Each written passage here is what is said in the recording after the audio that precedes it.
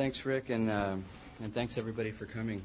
It turns out it wasn't planned this way, but it's a really good day to talk about the war in Iraq. The president's supposed to give a speech tonight and outline a major escalation, surge, whatever you want to call it, the addition of some 20,000 troops, which will certainly change the equation on the ground for better or for worse, but it'll certainly change it. More troops mean more support. More support means more protection for that support. More people on the roads and convoys. It just changes the whole mix. So it's actually a good day to remind us of how we got to this point. And unfortunately, the war in Iraq isn't going to go away anytime soon. This ought to be a very, very interesting, in the short run at least, interesting time in Iraq. Lots of changes. Since I've been here at the Mershon Center working on this book, a lot of what I've been doing, in essence, has been looking at how we interpret, document, and remember events, pivotal events. And I'm always kind of kept on my mission by my 4-year-old stepdaughter and the questions she asks and the things that she picks up from the news and whatnot. And about 2 months ago, she cuddled up next to me and she told me that she wanted to tell me everything she had learned about Thanksgiving in her preschool class. And she said, especially about the American Indians, and she said, we wiped them out. She said, they only had bows and arrows, we had guns, so we win.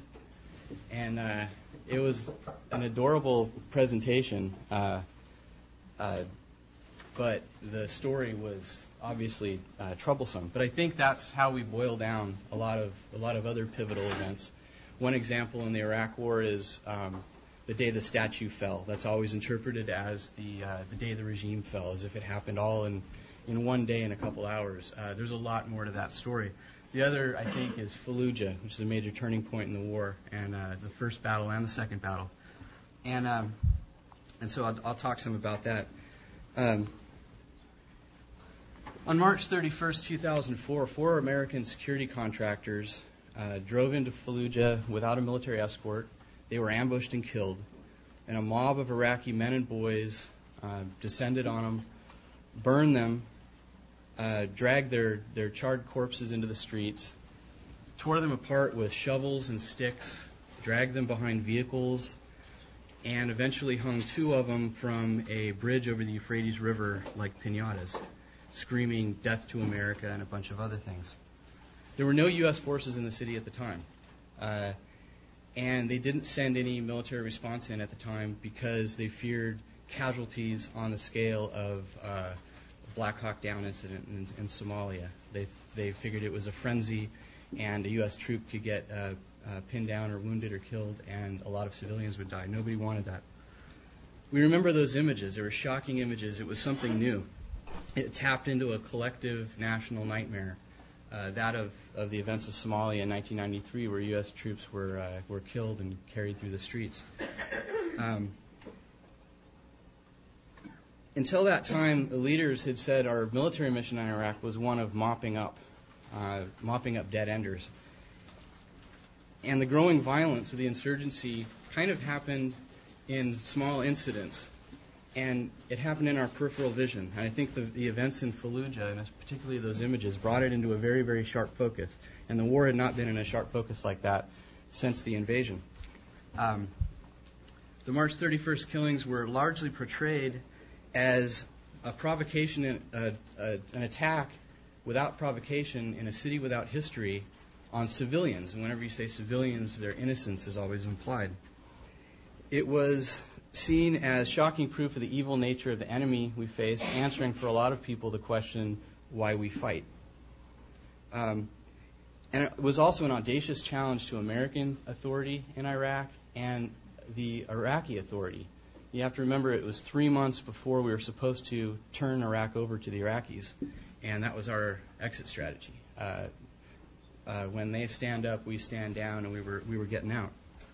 Dan Senior, a spokesman for the occupation, said yesterday's events in Fallujah are a dramatic example of the ongoing struggle between human dignity and barbarism. The acts we we have seen were despicable and inexcusable. They violate the tenets of all religions, Islam included, as well as the foundations of civilized society.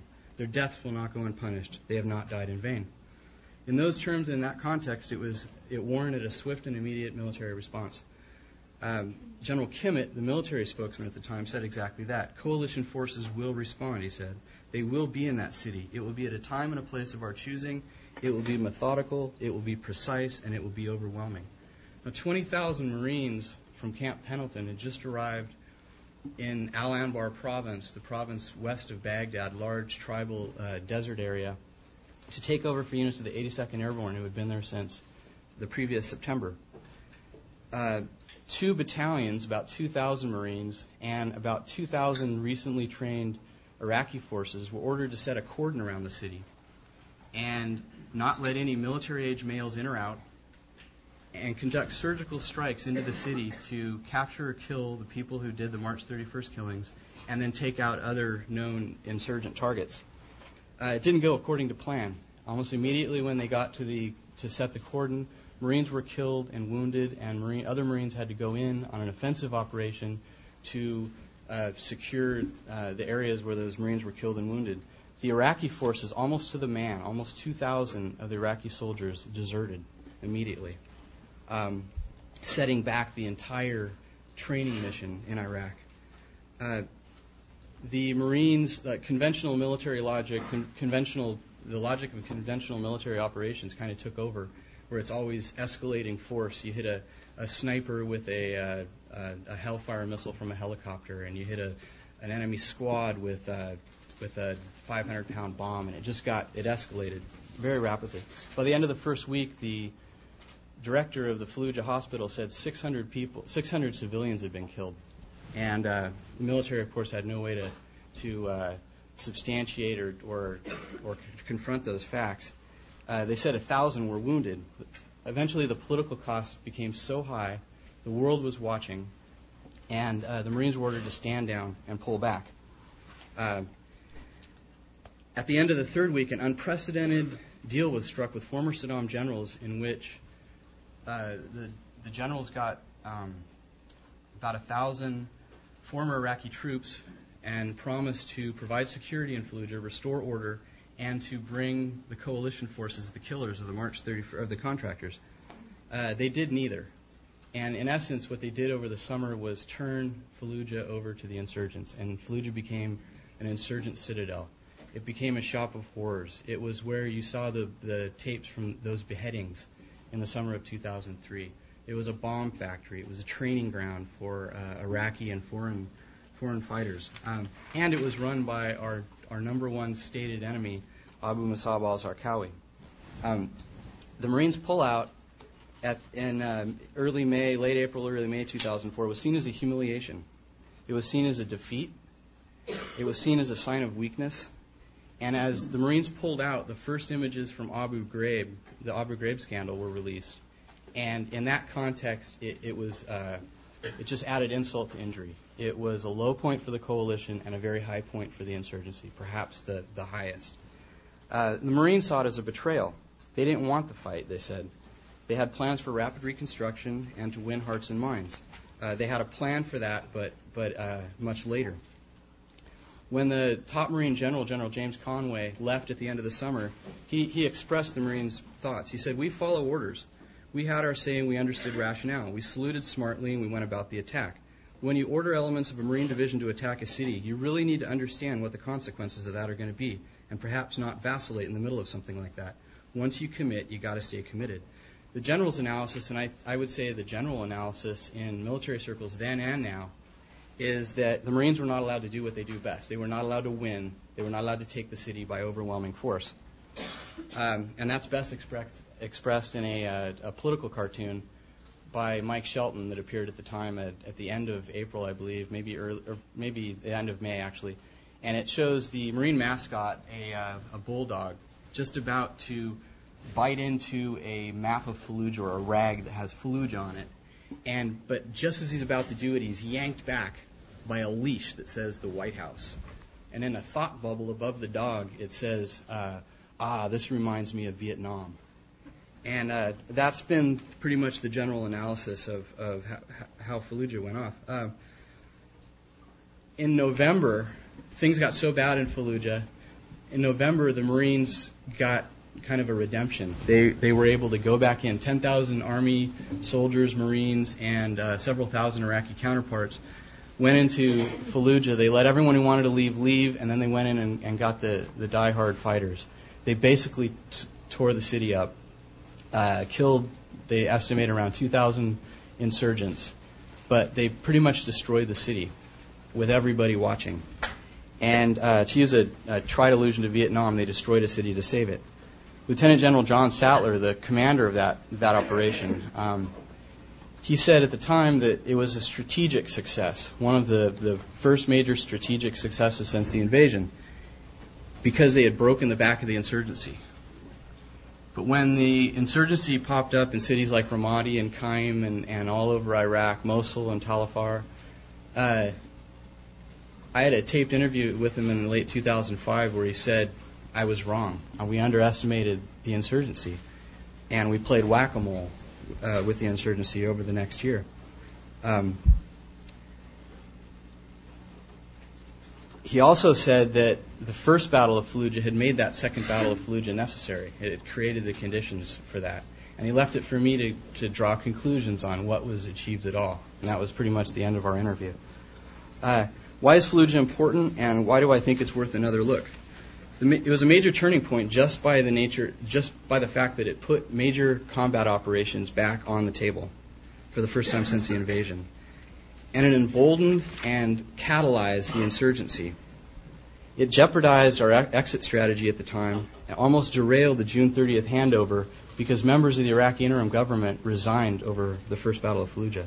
It demonstrated the limits to American military power in Iraq, and by extrapolation elsewhere, because political considerations, the storm of controversy over that, the civilian casualties, brought the military operation to a halt and was seen as a failure. It brought a storm of condemnation on coalition forces from in Iraq and around the world, pushed a lot of people off the fence. It put a bright light of scrutiny on the Iraq war, which the coalition didn't want at the time, but it also made Fallujah into kind of a stage. And in a counterinsurgency, moral victories are everything. And the insurgents kind of had a stage where they could show the world how far America would go. By all accounts, it was a fight that the Marines did not want, but which they proved ready and willing to do once they were ordered to do so. According to the regimental commander at the time, he said, I was just waiting for word to do it. But the military actions of the first Battle of Fallujah and the second Battle of Fallujah continue to be studied only for tactical lessons. They're rarely ever looked at for those strategic lessons and what effect it had on the war, what the purpose and meaning was. And it's picked apart for tactical lessons on room clearing techniques, how to use close air support, how to incorporate tanks with infantry in a city street. It's hallowed ground for the Marine Corps. They shed Marine blood. The brave acts of the Marines fighting for the guy on the left and the guy on the right, it puts Fallujah with, since there's no other major definitive battles in Iraq, it put Fallujah up there with Hue City in Vietnam, Chosin in Korea, and Iwo Jima in World War II. It's talked about in those terms. Bing West, the author of the only book-length treatment of the first Battle of Fallujah that I know of, No True Glory, the former Marine, former Assistant Secretary of Defense, he said, the singular lesson of Fallujah is clear. When you send our soldiers into battle, let them finish the fight. American soldiers are not political bargaining chips. They fight for one another, for winning the battle, and for their country's cause. Bing West's observances, which are also echoed in all the Marines' internal literature on this conflict, is ironic because at the same time the same Marine generals who criticized the White House for using them as a strong arm and then tying it behind their back, had gone to Iraq in 2004 under the banner of fighting a small war, a counterinsurgency. In a small war, according to the Marines' own doctrine, force, and therefore American soldiers and Marines, are exactly what Bing West says they're not. They're political bargaining chips. In fact, the small wars that doctrine came out of, which were Marine occupations in Central America and the Caribbean in the early 20th century, The Marines at that time were called the State Department troops. They were meant to turn the screw and to do jobs for the State Department, political. In a small war, and I'll get to more of that in a minute, the Marines are used to achieve limited political objectives. The Marines' own Small Wars Manual, which is that doctrine that came out of those occupations, the catchwords are restraint, compassion, and a basic concept is that you can win battles but lose the war. But I found that you can't talk about Fallujah and ask the strategic questions and questions about meanings and impressions and opinions and stuff like that and the purpose of it without offending Marine sensibilities. Just to ask those kinds of questions implies imperfection, and you risk demeaning the valor and the heroism of individual Marines. You risk diminishing the glory and the proud traditions of Marine units. So it's really hard, especially as these same units, these same Marines are going out for their third and fourth tours. It's really hard to talk about that. This outcome, we don't really learn anything, though, from that. What we have are tactical lessons drawn, and because they're used in the field almost immediately, they're incorporated into training and whatnot. But we don't learn big lessons from it. And we end up with sweeping accounts like the one I pointed out, where every action is deliberate and every enemy is a demon and every Marine is a hero. And I just don't believe we learn a whole lot from that. It tells us what we want to hear. It's only having that is dangerous, I believe. It's intellectually dishonest, and it fosters a culture of combat for combat's sake. It fosters a culture where we glorify combat. Fighting is better than not fighting. Not fighting is doing nothing, in other words. And I think that's a culture very much alive in the Marine Corps, almost has to be. And it's alive in our society, and it's how we interpret events. But in a counterinsurgency, which many analysts think is going to be our way of war for a long time, it's counterproductive. So I believe that that analysis is damaging. Let's see. Sorry. On March 31st, let's see. That's about the end of my analysis. Okay, the rest of it is all first person. I'm telling you this, and I think there's more to the story because I was a witness, and that's what I'm doing here at the Mershon Center. Is I'm writing a book as a witness to these events and telling it through the Marines' own words and actions as they interpreted these events. There's more to the story, and therefore there's more to be learned. On March 31st, I was having lunch with the Marine unit that was directly responsible for Fallujah.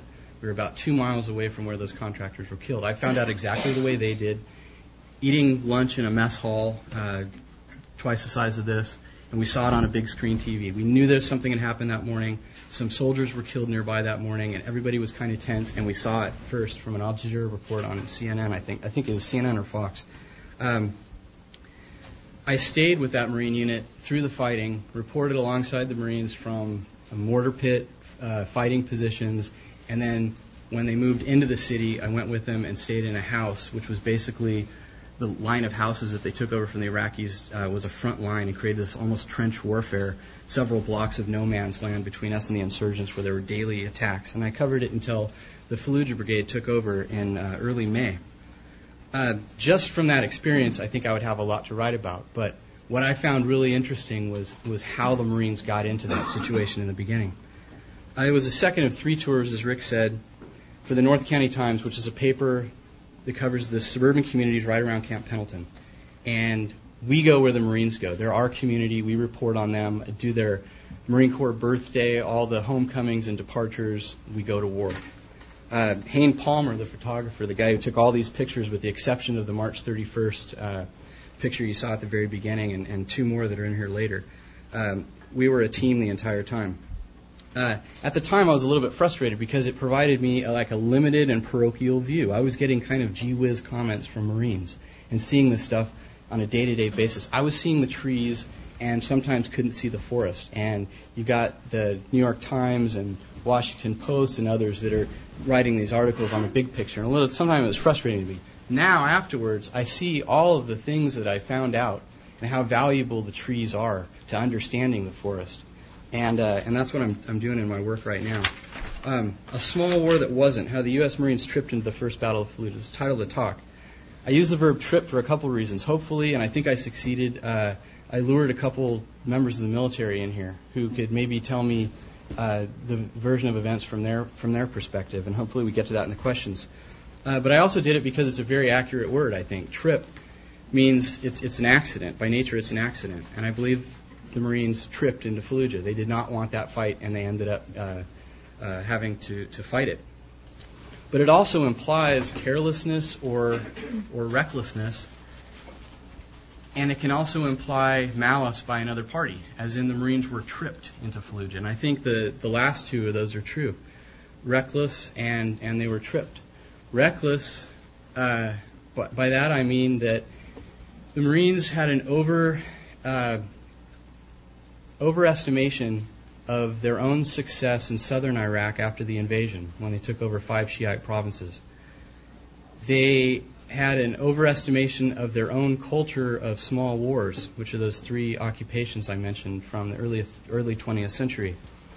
They underestimated the enemy, and I've talked to lots of Marines generals, and they're the first ones to say this. They underestimated the enemy situation, which was also developing and evolving at the time very rapidly. And they underestimated the job that the Army had done there and what they could learn from the Army soldiers that had been there.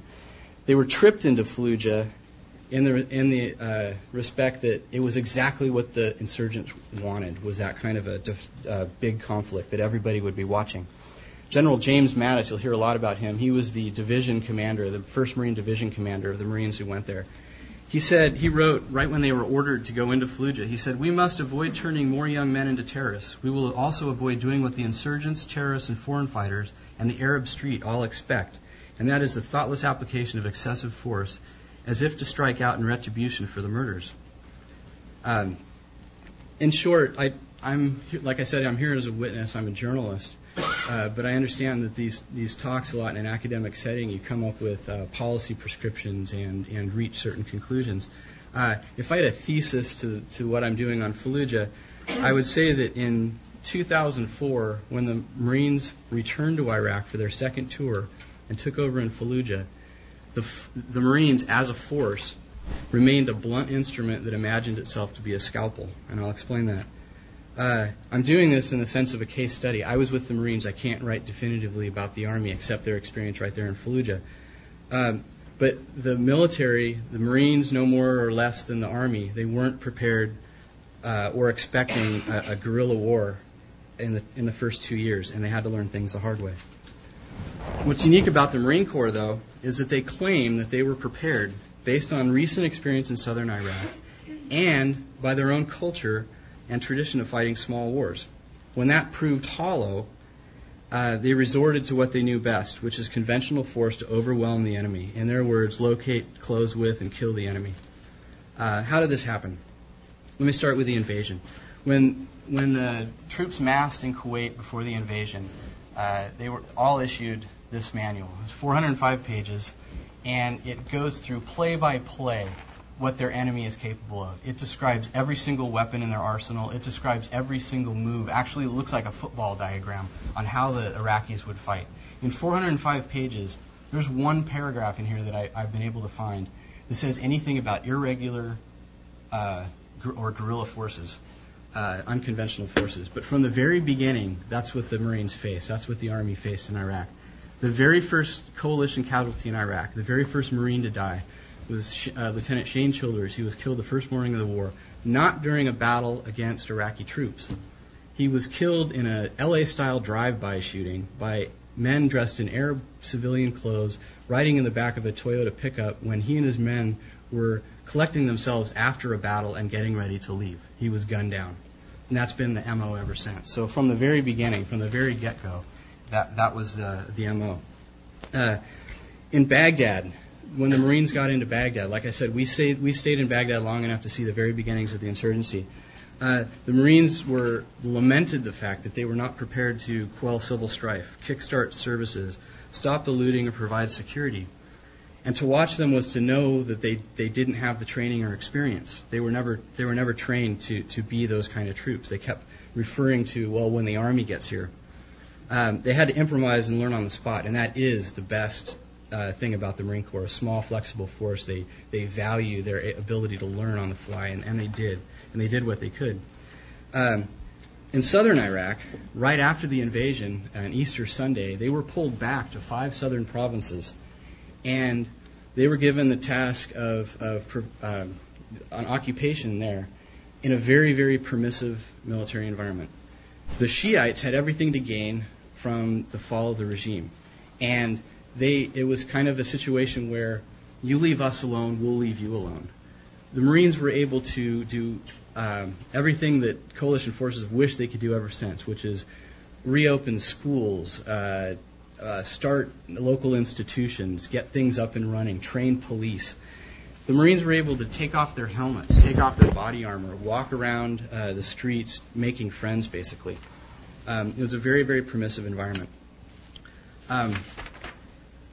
The Marine commanders at the time said thieves and smuggling were their biggest challenges. And that the General Conway, again, the main Marine commander, he said, when they said the war was over, we immediately started focusing on the kids in schools and playing soccer and doing things that create goodwill and good relationships. But in contrast, the Army in the Sunni areas in the center and west of the country were facing a growing insurgency. And John Abizaid in July contradicted the Pentagon and the White House's rosy assessments, and he said the soldiers faced a classic guerrilla-type campaign in Iraq. It's low intensity of conflict in our doctrinal terms, he said, but it's war however you want to describe it. When the Marines returned home in September, their most recent experience was that soft occupation in southern Iraq. And the Marines and their leaders were quick to hold up their experience in which not one single Marine died that summer in action, killed in action. They were able to hold that up to the casualties the Army was experiencing. And the general feeling in the community around Camp Pendleton was the Army's botching the job. But the Marines are done. I mean, it was like a situation like that. But it was an illusion in a lot of respects. During that benevolent occupation, the Shiites were developing militias. Muqtada al-Sadr extended his base from Saddam City to the south, all the way to Najaf, Nasiriyah, Kut, all over the place. The Shiite political project was consolidating. So it was kind of an illusion. The Marines took a lot of credit for that, and local sentiment was that, look, the Army's dropping the ball. The first point I want to make is that I believe the way the Marines both interpreted and then represented the relative calm in the South, their success in the South, led to an overestimation of their own accomplishments and capabilities there, and it was an attitude that they later carried to Fallujah. The growing insurgency in Iraq seemed worlds away from Camp Pendleton, and in late October, after the Marines had gone on their leave, had their memorial services, received their awards and all of that, the city of Oceanside treated them to a massive military parade, classic ticker tape parade. Heroes, war's over with. 10,000 Marines walked down Coast Highway right near Camp Pendleton in Oceanside. About 50,000 fans, and then they treated them to a huge barbecue afterwards. A week later, the Marines were told they were going back to Iraq. The instant 40,000 Marines were ordered in 2 shifts, 7 months each, to go take over an Al-Anbar, which included Fallujah, Ramadi, all the way out to the Syrian, Jordanian, and Saudi borders. This was the roughest country. The Army was calling it the wild, wild west of Iraq. The instant reaction in Camp Pendleton was disbelief and anger and resentment. The Army's dropping the ball, and now we have to go pick it up. That was the story. The brass were faced with channeling those feelings and transforming a force that was a mechanized force that charged across the desert, skipping cities in a maneuver warfare strategy to take Baghdad, had to transform that force into a nuanced force that could fight a counterinsurgency, a small war. So they adopted a new narrative, rather an old narrative, that of the small wars, the occupations of the early 20th century in Nicaragua, Haiti, and the Dominican Republic. The Marine brass talked a lot about that immediately. As their narrative changed, they evoked the heroes of those wars. Chesty Puller, Smedley Butler, John Lejeune, the namesake of Camp Lejeune, Joseph Pendleton, the namesake of Camp Pendleton. They turned the popular Marine image on its head.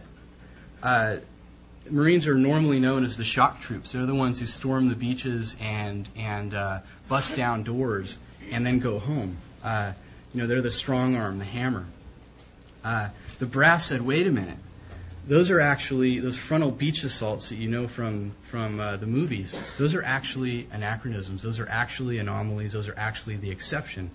The Marines are actually more talented and have a longer tradition of fighting small wars of pacification. And they pointed to these occupations in the early 20th century. We all kind of just adopted the terms. The Small Wars they pointed to the Small Wars Manual, their doctrine that was derived from that, as proof that they could do it. Suddenly it was like rediscovered. This thing had not been republished until the late 90s. It was almost forgotten, barely referred to in Vietnam, and it was suddenly rediscovered as their Bible all along. They were counterinsurgency experts. But I argue that the Marines at the time still saw themselves as the shock troops, just like we did. At the time, they didn't know or think much about small wars. I got a sense of that from my own reporting, from talking to Marines on an everyday basis as the reporter around Camp Pendleton.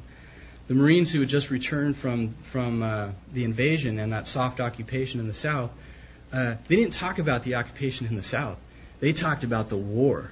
The real war was combat, was what Marines did best. The other stuff was like this purgatory that was between real war and coming home. And it's a paradox. In an all-volunteer Army or Marine Corps, you've got guys who sign up to be the first to fight. These are guys who want to get in the fight. That culture is reinforced in the Marine Corps.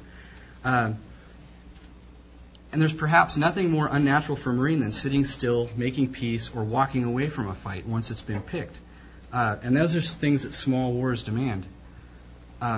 So I argue that in that time, in 2003, early 2004, it wasn't really part of Marine culture. It was part of their past, but it was not part of their culture. A description of the Marines' warrior culture was put to me by a public affairs officer shortly after the first Battle of Fallujah, or shortly after the invasion. And this is a guy responsible for the message and the public view of the Marine Corps. And he said, "The Army are a bunch of wimps. Let us go in there and clean house. Everybody knows a Marine wants to be the first on his block to get a confirmed kill." This is the Marine Corps of the Sands of Iwo Jima. This is the Marine Corps of Full Metal Jacket. Breaks down doors and goes home. The Marines demonstrated how they viewed themselves in 2003 when I was out there reporting on them, when order broke down in Baghdad. And this is a cover, I don't know how well you can see this, but this is a cover of the book we did when we got back. It's mostly Haynes photos. But that Marine on the cover there has just this straight face. And it's like disbelief. It's like, now what? And that was the face that the Marines wore after the fighting was done in Baghdad. It was disillusion. It was what's next? We're not ready for this. People described it as a Mona Lisa smile. I would agree. As Marines were watching the looting, I got tons of comments, and a lot of them are in the book, of their reaction to it. And this one Lance Corporal says, "I didn't think it would be anything like this. This is just insanity. Imagine you go to war and you end up being riot police. It's wild." And these Marines were never told that they were part of a proud tradition of Marine small wars. Because policing, quelling civil unrest, providing services, creating jobs, these are the basic activities of a small war. As they say, these Marines didn't get the memo. Not their fault. It just wasn't part of the culture. Another young sergeant expressed his frustrations to me when resentment grew in Baghdad, and he said, "I don't blame them. I mean, we get tired of it. Where's the electricity? Where's the water? What are you going to do about the looting? You go in and you take down a system. You better have the assets there to take care of what happens next. We're not the right people for that. We're not the right people for that." Okay? That's how they thought of themselves. Navy corpsmen complained that they were treating more Iraqis than Marines because it wasn't what they expected. Chaplain told me he was bored because his men weren't coming to him for spiritual reassurance because they weren't facing major combat. A young Marine lamented to me that he was going to have to go home without a notch on his K-bar knife, meaning that he had killed somebody. There was a culture there that wasn't about small wars. So in the summer of 2003, the Marines still imagined themselves as the shock troops and want to break down the doors and go home. The small wars tradition was locked away in a library somewhere at Quantico, but was not part of the Marine Corps culture any more than it was 6 months later when the Marines went to Fallujah. The Marines as a force remained a blunt instrument that imagined itself to be a scalpel. General James Mattis, the guy, I've mentioned him several times. He's really one of the most progressive leaders in the Marine Corps and the military. And he's said some pretty wild things that have got him in trouble, like it's fun to shoot some people and stuff like that, if you remember that flap. But he also hammers home small wars themes like restraint, compassion, do the right thing. His motto is first do no harm, the physician's motto. The Marines are no worse enemy, no better friend, no worse enemy than a U.S. Marine.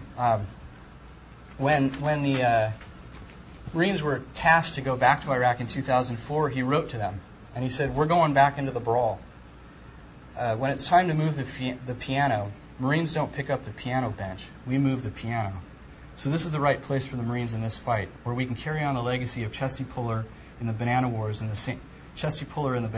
same sort of complex environment that he knew in his early years. Shoulder to shoulder with our comrades in the Army, coalition forces, and maturing Iraqi security forces, we are going to destroy the enemy with precise firepower while diminishing the conditions that create adversarial relationships between us and the Iraqi people. This is going to be hard, dangerous work. It's going to require patient, persistent presence. The Marines, in other words, will do the heavy lifting and leave the minor details to some other chumps, mainly the Army. But also, we're not going to create situations that alienate the Iraqi people." It was a contradiction. He kind of embodies that contradiction, that warrior culture, but also the need to do small wars. The Marines prepared for SASO, Security and Stabilization Ops. They only had 3 months, mind you, to do this and to fall into this new narrative. And he beat home messages like using restraint, not alienating locals, building up rather than tearing down. And the implication was not doing what the Army was doing in Iraq. And gentlemen, he wrote to his officers in late 2003, remember the Small Wars Manual that highlights such attributes as compassion and the provision of jobs as being important to mission success. We must fight to gain Iraqi goodwill first by doing no harm to any innocent person, regardless of how the enemy tries to agitate distrust between us and the Iraqi people. In the 3 months that they had, he put his money where his mouth was. He instituted Arabic training. A few people from every platoon got to go through intensive Arabic training for a month. They had cultural lessons, how not to offend Arab and Muslim sensibilities. They learned the treatment of prisoners according to the laws of war. They trained for a program that they resurrected from Vietnam called CAP, Combined Action Platoons, where Marines were trained in language and culture and in training Iraqi troops, or at the time Vietnamese troops, and they went in and they lived in Vietnamese villages and fought and absorbed casualties and fought alongside a Vietnamese unit and won the trust of the people. This is what they planned to do in Iraq, and they trained for it. They trained to counter roadside bombs. And they packed teddy bears, frisbees, candy bars, and all kinds of things to hand out to people with the message that we're here to help and not to hurt. In one training session, I mean, you got to see how hard this was every single time we went out on the training, and I covered a lot of this training. There was one thing out at March Air Force Base in abandoned military housing, which ended up looking a lot like Iraq, and it was this intensive urban training. But they would go through all these scenarios where there would be Iraqi on Iraqi violence, or somebody would come out of a house with an AK-47 but not necessarily pointed at them, or somebody would do a drive-by and shoot at the troops, and the troops had to react to all these different scenarios. It was really heady stuff. And at this one incident, the Marines had done just what they were supposed to do every time, and then a Marine mowed down a bunch of civilians.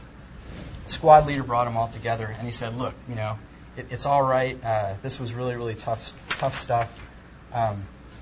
You did what you had to do. And he said, no one is going to stop a Marine from protecting himself.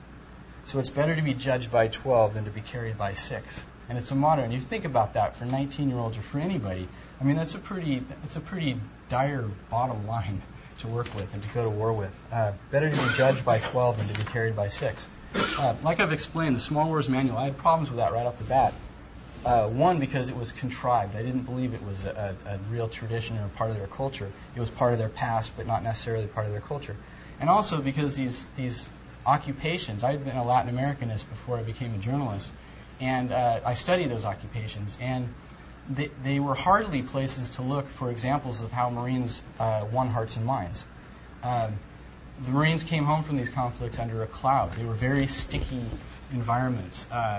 In Haiti, the insurgency there rose in response to rose because of the presence of the Marines, the very presence, and then grew because of the Marines' own methods. And Alan Millett, I think I'm pronouncing his name right, a former scholar here at the Mershon Center, he writes in his book Semper Fidelis about the Marine investigation by Smedley Butler and John Lejeune, two of the small wars heroes, when they went after some congressional hearings about Marine atrocities in Haiti. They went back and they looked at what was going on. They said indeed that a lot of the methods that were later incorporated into the Small Wars Manual were counterproductive. And he said, and Millett writes that they demythologized the Marine enlisted man when they were at a high point right after World War I. He said they did little to crush the war and much to create new guerrillas. Nicaragua, asked me that in the questions. I'm sure there's faculty here that know more about it than I do. But Nicaragua and the Dominican Republic weren't much better. Nicaragua, the story of Sandino, the Marines did not look well, and they created a folk hero, an anti-American folk hero across Latin America. But the Marines got this manual as a template. They reissued the manual to all the Marines. It had a lot of good ideas in it, but also without that context, I thought it was pretty dangerous. And a Marine lieutenant at one of the training in Yuma, Arizona, he pulls it out of his pack, and he said, a lot of this stuff has been written down. And he shows me this well-thumbed copy of the Small Wars Manual, and he says, if you just exclude some of the mule train stuff, it's all here. Now it's just a matter of dusting it off and using it. And I asked the Marine commander who was in charge of the Marines' entire training program, how am I doing on time, what about that contradiction. And he just sat down on some sandbags and he just said, I've never really thought about that. I'm going to skip forward just because of time, but that was the narrative. That was kind of the ideas behind it. In the meantime, the Army was facing a terrible time in Fallujah and Ramadi. From the time the Army got there, shortly after the regime fell, there had been just a string of mistakes. On April 28th in 2003, an Army unit had taken over a school in Fallujah, and they were just kind of getting set up in the city, and the people came out to protest on Saddam's birthday. And one thing led to another. There were some shots fired somewhere from the crowd, about 200 people, and the soldiers opened up, apparently to defend themselves, but they opened up on the crowd. Of about 200 people, 75 were wounded, 15 were killed. Started off on a bad foot. Tit-for-tat violence over the fall and winter just made things worse. 3 different Army units tried different things, from major sweeps to pulling back and letting the Iraqis handle security. Nothing seemed to work. The Army unit that the Marines were going to go replace had been having probably the worst time, because the insurgency was, these small isolated bands were getting together. But the Marines, you can look back and see how they interpreted the events. They decided at the same time not to armor any of their Humvees. They were going to go back without any up-armored Humvees at the same time that IEDs were becoming the weapon of choice. They decided to take fewer of their tanks. My analysis and a lot of other people's was that they were still thinking like they had that experience in southern Iraq, and they were creating a force to go back in that.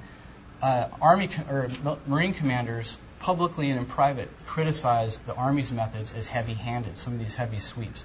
And they blamed the Army for making new insurgents and creating a situation that they were going to now have to take over. And although the Marines had this public message of going back with a velvet glove, I sensed some contradictions. And on the day Saddam was captured on December 13th, I called General James Mattis at home. And I talked to him about how it would affect the Marines' mission. And he told me all this same stuff. They're going to go back with kind of an open palm, kill who needs to be killed, but they're going to help. They're there to help, not to hurt. And I kept badgering him on Fallujah. What are you going to do about Fallujah? All this terrible stuff was happening in Fallujah. And he finally got mad and a little bit uptight about my line of questioning. And he said, look, Darren, we took Iwo Jima. We can take goddamn Fallujah. And I filed that one away as Plan B. When the Marines got to Iraq, when they got to Kuwait, again, their training, you can see this mixed messages. I mean, in one square, like 20-meter area, I went and I saw Marines packing ammunition crates full of teddy bears and Frisbees And then right next to him, they were doing bayonet training, and a guy was teaching young Marines how to kill a man while looking him in the eye. It was really heady stuff. But the message was still we can do this. The Marines, the battalion commander, the executive commander of the battalion that was going to Fallujah said, they need to know when to turn it on and turn it off. If one Marine pulls the trigger at the wrong time, it could have strategic implications. These Marines know by their actions that they are the face of America to all the Iraqis they meet. The division foreign area officer, the guy trained in Arabic, and he was going to be the city liaison to Fallujah, between the Marines and Fallujah, said that the Marines would have to absorb early casualties, and they would just have to keep coming back to win over the Iraqis. He said, "We can't just kill civilians and expect us to get it anywhere. Expect it to get us anywhere. The time for Rambo is over." Most of the rank and file, though, really felt like some of that stuff, absorbing casualties, that was detrimental to their own welfare. And they hadn't had a lot of time to train on this new SASO stuff. Right before when we massed at the border to take the convoy to Fallujah, one of the company commanders gave a pep talk to the Marines and gave them the other side of the message. He jumped up on a truck and he's backlit by these Klieg lights, and he jumps up and he says, "We will march home on the corpses of our enemies. I know we won't be able to kill as many as our forefathers did on the battlefields of their wars, but I promise you we will kill our share." He went on about 9/11 and about the clash of civilizations and told them that they would soon prove that they could do what the Army hadn't. Incidentally, the Marines from this particular company were shown the Passion of the Christ, a private showing of the Passion of the Christ, right before they went to Fallujah. And one of them described it to me as he felt like he was going on a crusade. That's just an anecdote, but you got to remember that this was the Marine Battalion direct responsibility for Fallujah. This was a third of the firepower of the guys who would be going into Fallujah. In mid-March, the Marines arrived at Dreamland, the Army base there. And I got to see their force kind of assemble and lay out the way it was supposed to work. And it was kind of like ordering something on a catalog and then putting the pieces together and seeing how everything worked. And we realized that they were structured, very much like a Marine Infantry battalion for combat. And that a lot of the preparations for Hearts and Minds and whatnot were really kind of paper projects. The Arabic training, the guys who got to go to the Arabic training were kind of the brains of the operation. They were close to the colonel and whatnot. They had college degrees and whatnot. They ended up staying on the base, answering the radios and making plans. And they weren't the ones actually going out, most of them, out into the city. And so they were kind of stuck not being utilized. There were only a dozen civil affairs guys at the most for a 1,000-man infantry battalion. And these were reservists. There were only 150 available at the time for 40,000 Marine troop that was going, or the first 20,000 Marines who were going back to Iraq. A very small number of civil affairs troops, I thought.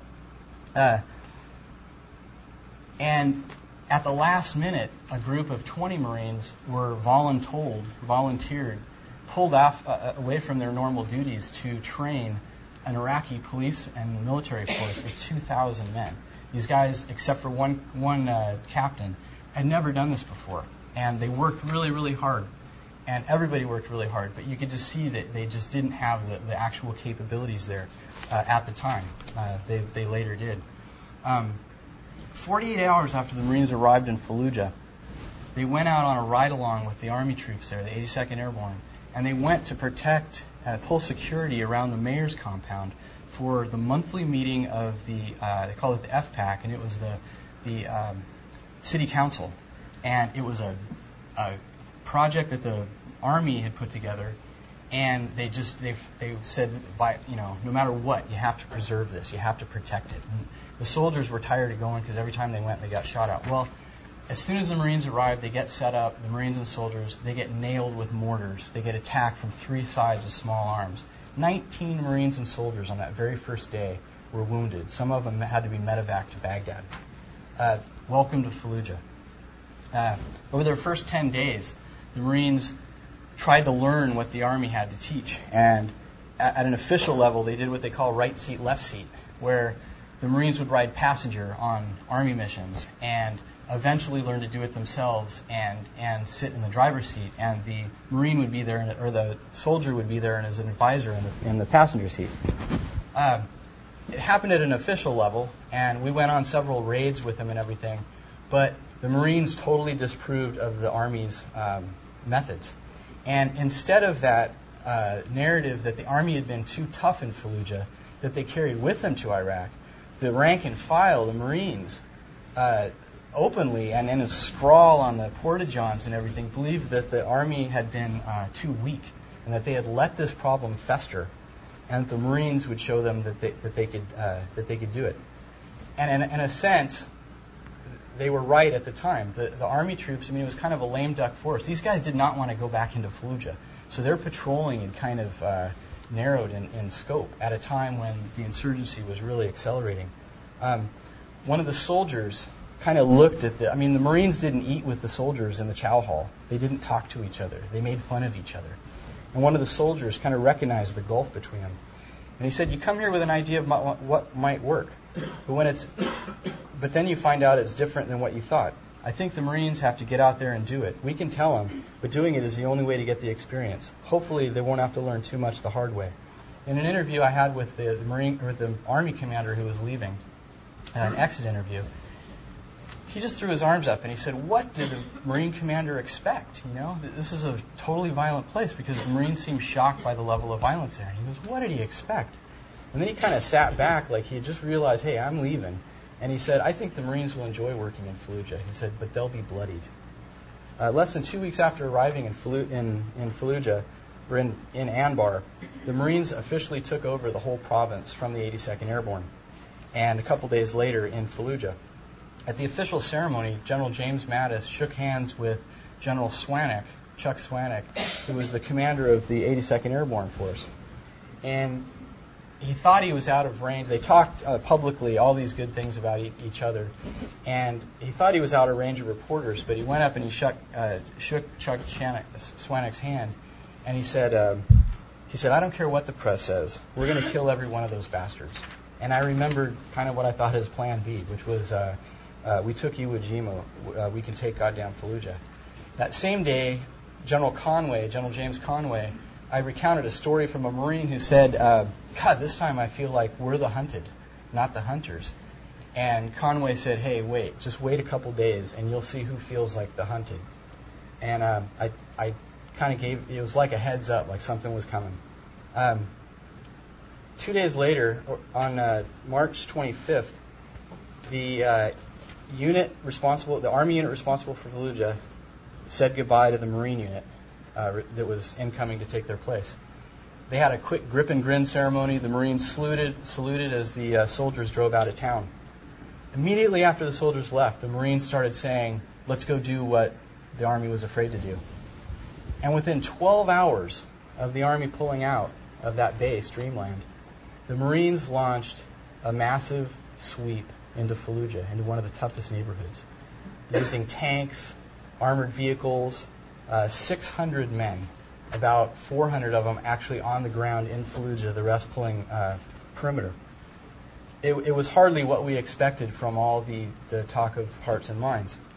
They did it because the day that they said goodbye to the Army, a special forces group had been inside on a raid, and as they were trying to get out, they were hit with an IED, and a Delta Force soldier was critically wounded. Later that day, the same day that the Army was leaving Fallujah, a Marine convoy was hit right outside of town, and a Marine was killed. The vehicle was left burning. They couldn't recover it because of small arms fire, and Al Jazeera got pictures of it, and it was really humiliating to the Marines. So they went in big the next day. It was Friday. It was a day of prayer in Fallujah, a really important day. They blocked off traffic to the town, created this huge traffic jam. And it was also a couple days after Ahmad Yassin, the Hamas founder, had been killed in Israel. And the intelligence reports were that the city was really inflamed by this. And they were blaming the Americans. And when we went in, we saw it for ourselves that the mosques were covered with literature about Yassin and the pictures of it. And there were rallies planned for that day. And that was the message that was going to come from the mosque all day long. In this sweep they did of Fallujah, Hain and I accompanied them, ran through the streets. We were shot at from the very beginning, all day long. There were firefights. There were 5 IEDs that went off against the Marines. A car bomb went off. A van exploded. The insurgents used mortars, RPGs. We saw a Marine sniper kill what was probably an insurgent directing a fight, but we watched the neighborhood just get inflamed over it. And as they took the guy into the mosque, the body into the mosque started chanting, get the Americans, and the whole neighborhood just kind of went up, literally chased us to the edge of town, where we ended up surrounded in a house. At least 5 and as many as 20 Iraqi civilians were killed that day. The Marines killed an ABC cameraman on accident, thinking him to be an insurgent. When we were surrounded in that house, getting fired on, and they were walking mortars in on us, a Marine unit came, and a squad or a platoon came and did a blocking position in the intersection so that we could literally run out of town. And in a final volley of fire right before they were out, a young Marine was killed. When I got back to the base that night, this was the Marines' debut operation in Fallujah. The public affairs officers, with all the press that they were getting right then, they just said it was a complete nightmare. The whole do no harm campaign just kind of was a wash at that point. But that it didn't just end there. They had no chance to kind of recover. The Marines held the Cloverleaf, which is an intersection at the entrance of town, and they battled it out for the next few days. This was March 26th. Battled it out for the next few days. The Special Forces troops there, which the people of Fallujah couldn't distinguish from the Marines because the Marines were in charge now, used Spectre gunships, which is one of the most terrible weapons of our arsenal, one of the most effective. It was what was just used in Somalia to get the guy there. But the intelligence report said that the town was just enraged, stirred up, and they expected more violence. On March 31st, it was the 5th day of that conflict. Things had calmed down in the morning. Most of the fighting took place at night. The Marines still held the Cloverleaf, blocking the bypass highway to leave Fallujah. And in doing so, traffic was directed into Fallujah. And in 2 of those cars were 4 American security contractors that went through that morning. And you know what happened to them. Ambushed, killed, burned, mutilated, dragged, hung, and their images broadcast across the globe. It was seen as a tipping point. But I believe the Marines had reached the point about a week before, a tripping point. The Marine commander, recognizing what this was, he warned his men as soon as the Marines were ordered to go in. This is General Mattis. "We are convinced that this was a spontaneous mob action," he wrote his officers the next day. "We must avoid the temptation to strike out in retaliation.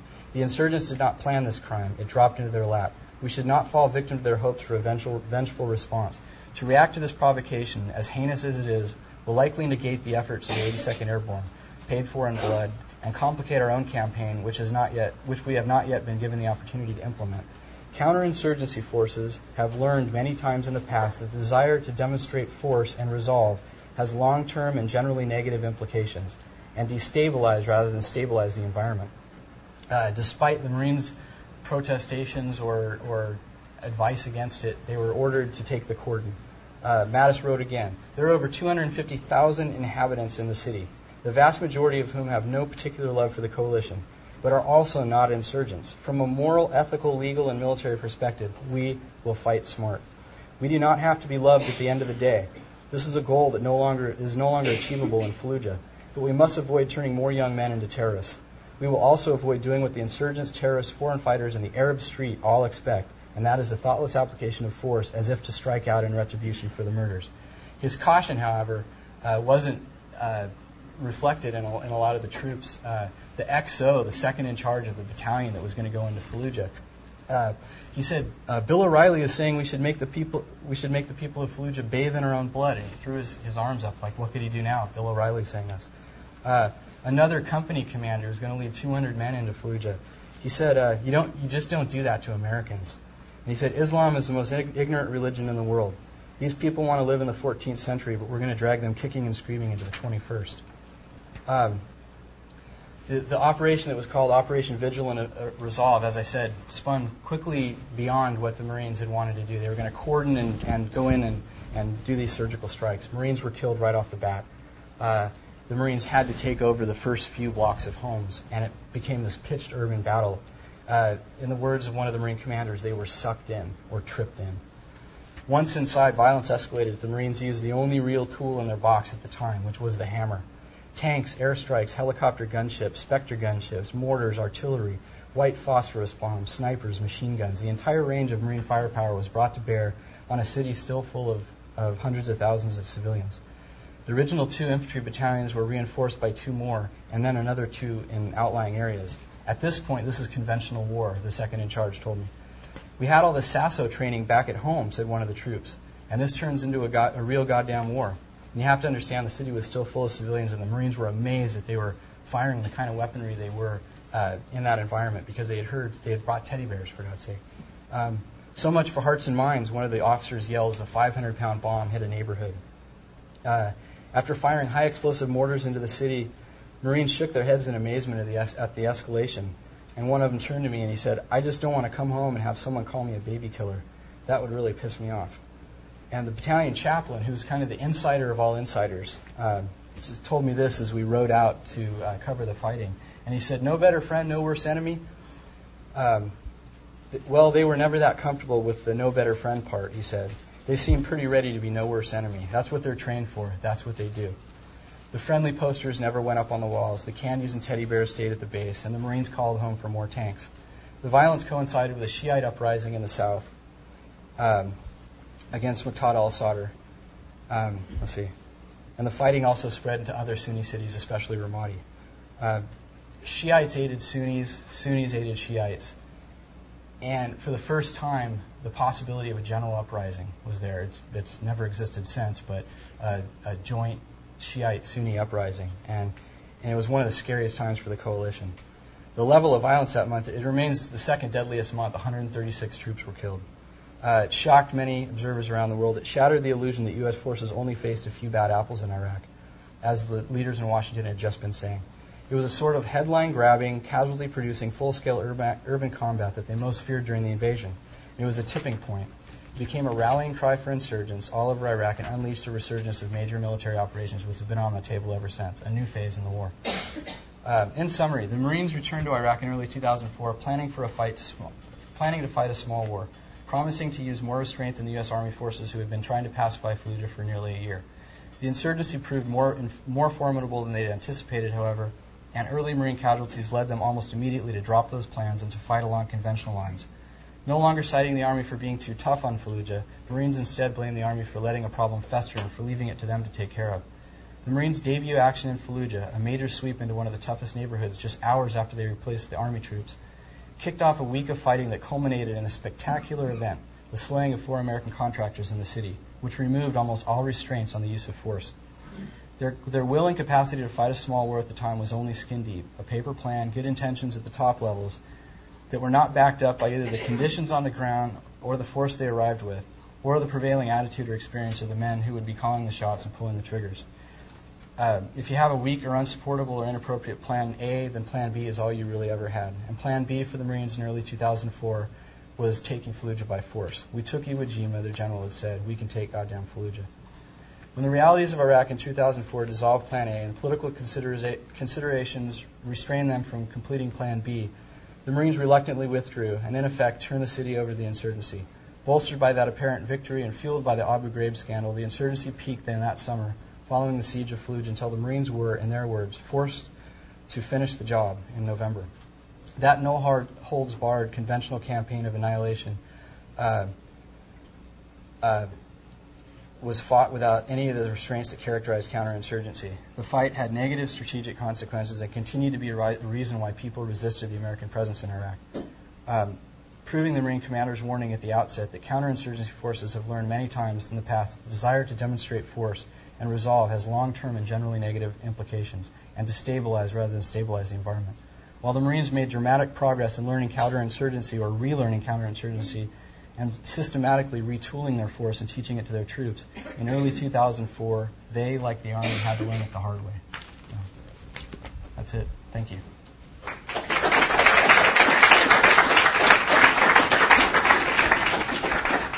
let you handle your own questions. Okay. Yes, sir. Well, Free Star General David Petraeus is on his way to Iraq, and he's going to have maybe 20,000 more troops on the ground in one capacity or another.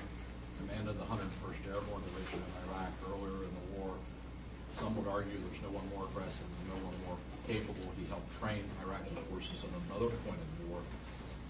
And yet, it seems that even an additional 20,000 on top of maybe 150,000 in the country right now will not reach critical mass in terms of the stage of where this is. And with his stated objective being to take down some of the militia groups, particularly the Mehdi Army, under Muqtada al-Sadr, in Sadr City, where the 1st Cavalry Division thought they were lucky if they could just drive through the neighborhood when they were there.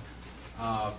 What's your take on that? Well, it's really hard to say that because the Mahdi militia has been allowed basically to create its infrastructure, and the fact that it knows that this is coming. I don't know that I don't know that it'll be anything decisive because they have the time to get out, to restructure what they're doing, and they can clear. I mean, Sadr City is huge. Sadr City, I keep calling it Saddam City because that's what I was used to at the time, but Sadr City is huge. And 20,000 soldiers, I mean, they're not going to have that whole force for that, but they could literally occupy the street, and the insurgents could not fight. Then what? They've created a situation like they have in Fallujah where they have to hold it forever, perhaps. So it's really unclear what that'll achieve. They tried that major push into Baghdad and extended forces and brought a whole bunch of troops along with Iraqi troops into Baghdad to kind of flood the cities, and it didn't do anything then. I don't know if there's a decisive battle against the Mahdi army. They tend to kind of run and fight another day.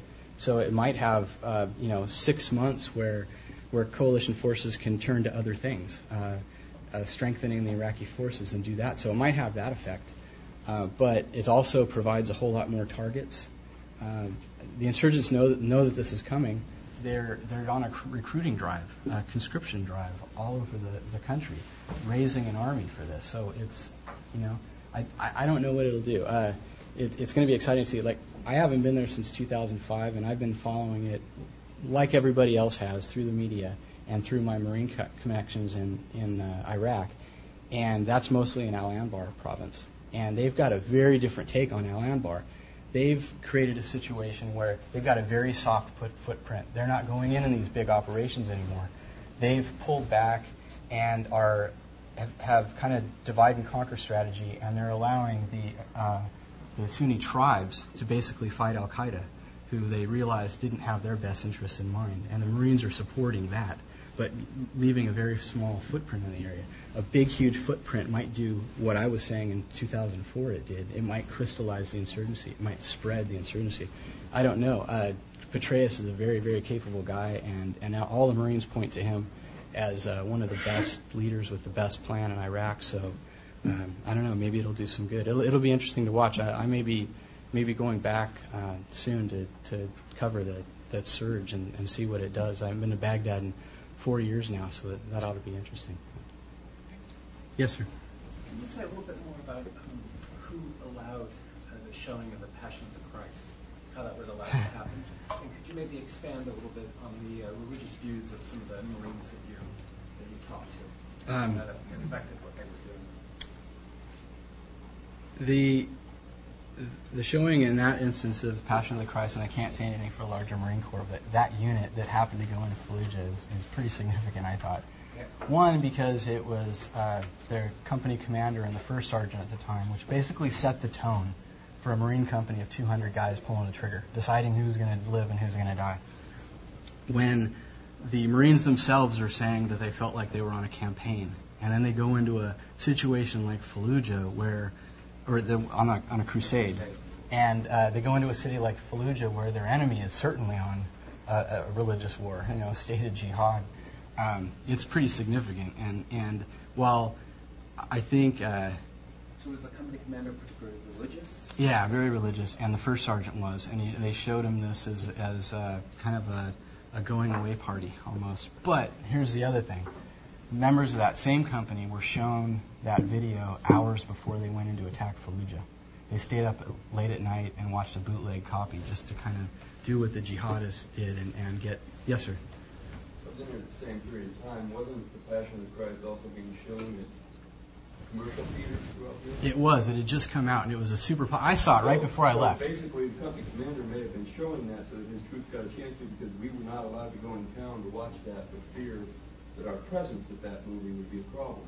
Right. So it might not be that he was super religious. It might be that he wanted his troops to get a chance to see that movie. It was being shown on commercial theaters throughout the Middle East. And I saw it just like days before I left because I was very interested in going to see it.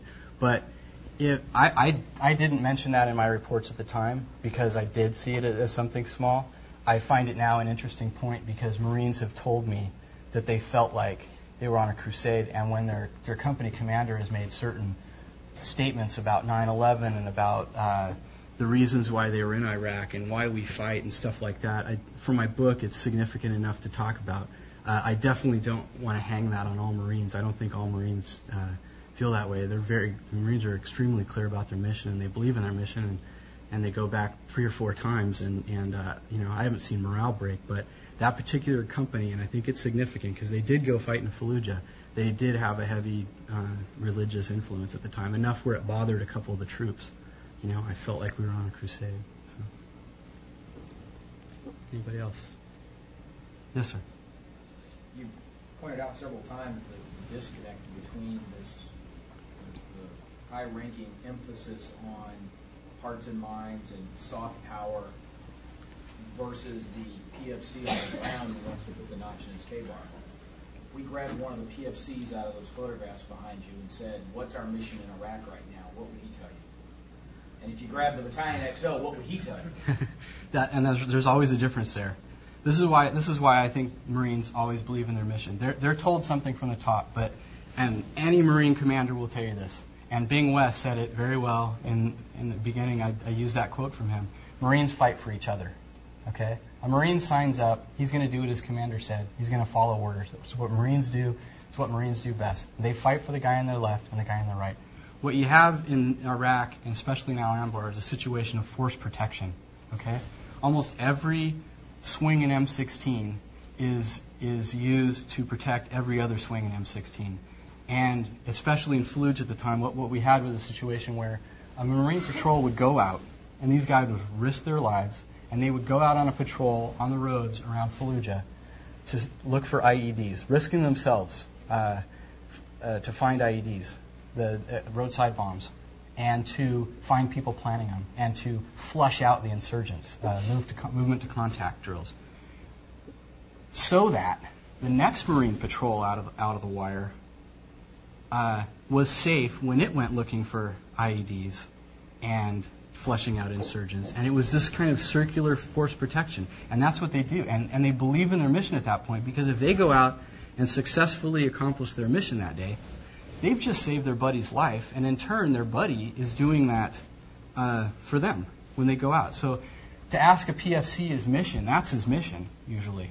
And since 2004, they've had time to really grow a culture of counterinsurgency and go back and absorb casualties over and over again and work with locals and learn the language. And they've come a long way since then. So this characterization was really then, in 2004, when they went back.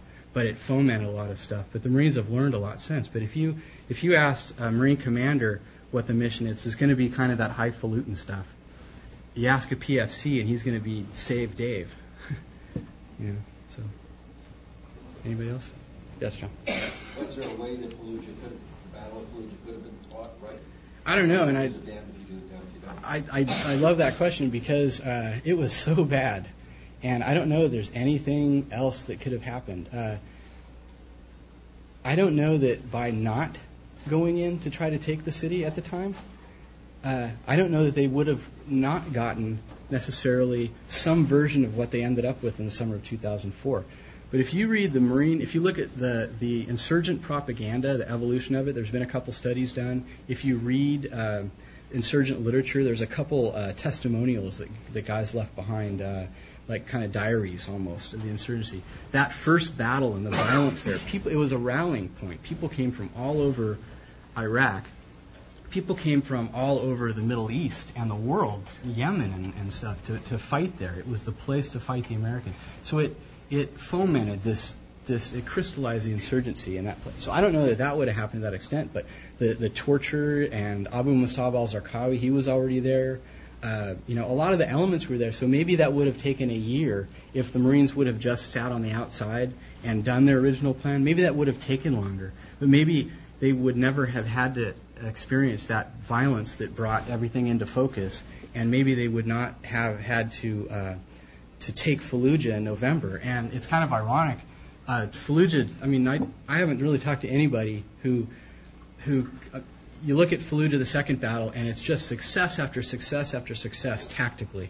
It was just amazing. They're going to study that conflict forever. It was the most decisive battle of the war. But you back up and you look at how that's viewed, and it's still generating scandals. And it was seen as an example of what America would do. And it's viewed in Europe, it's viewed in the Arab world as a really a savage event.